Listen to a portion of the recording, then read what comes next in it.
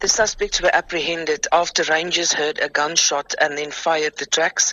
In their possession, they found the unlicensed hunting rifle as well as ammunition and the rhino horn.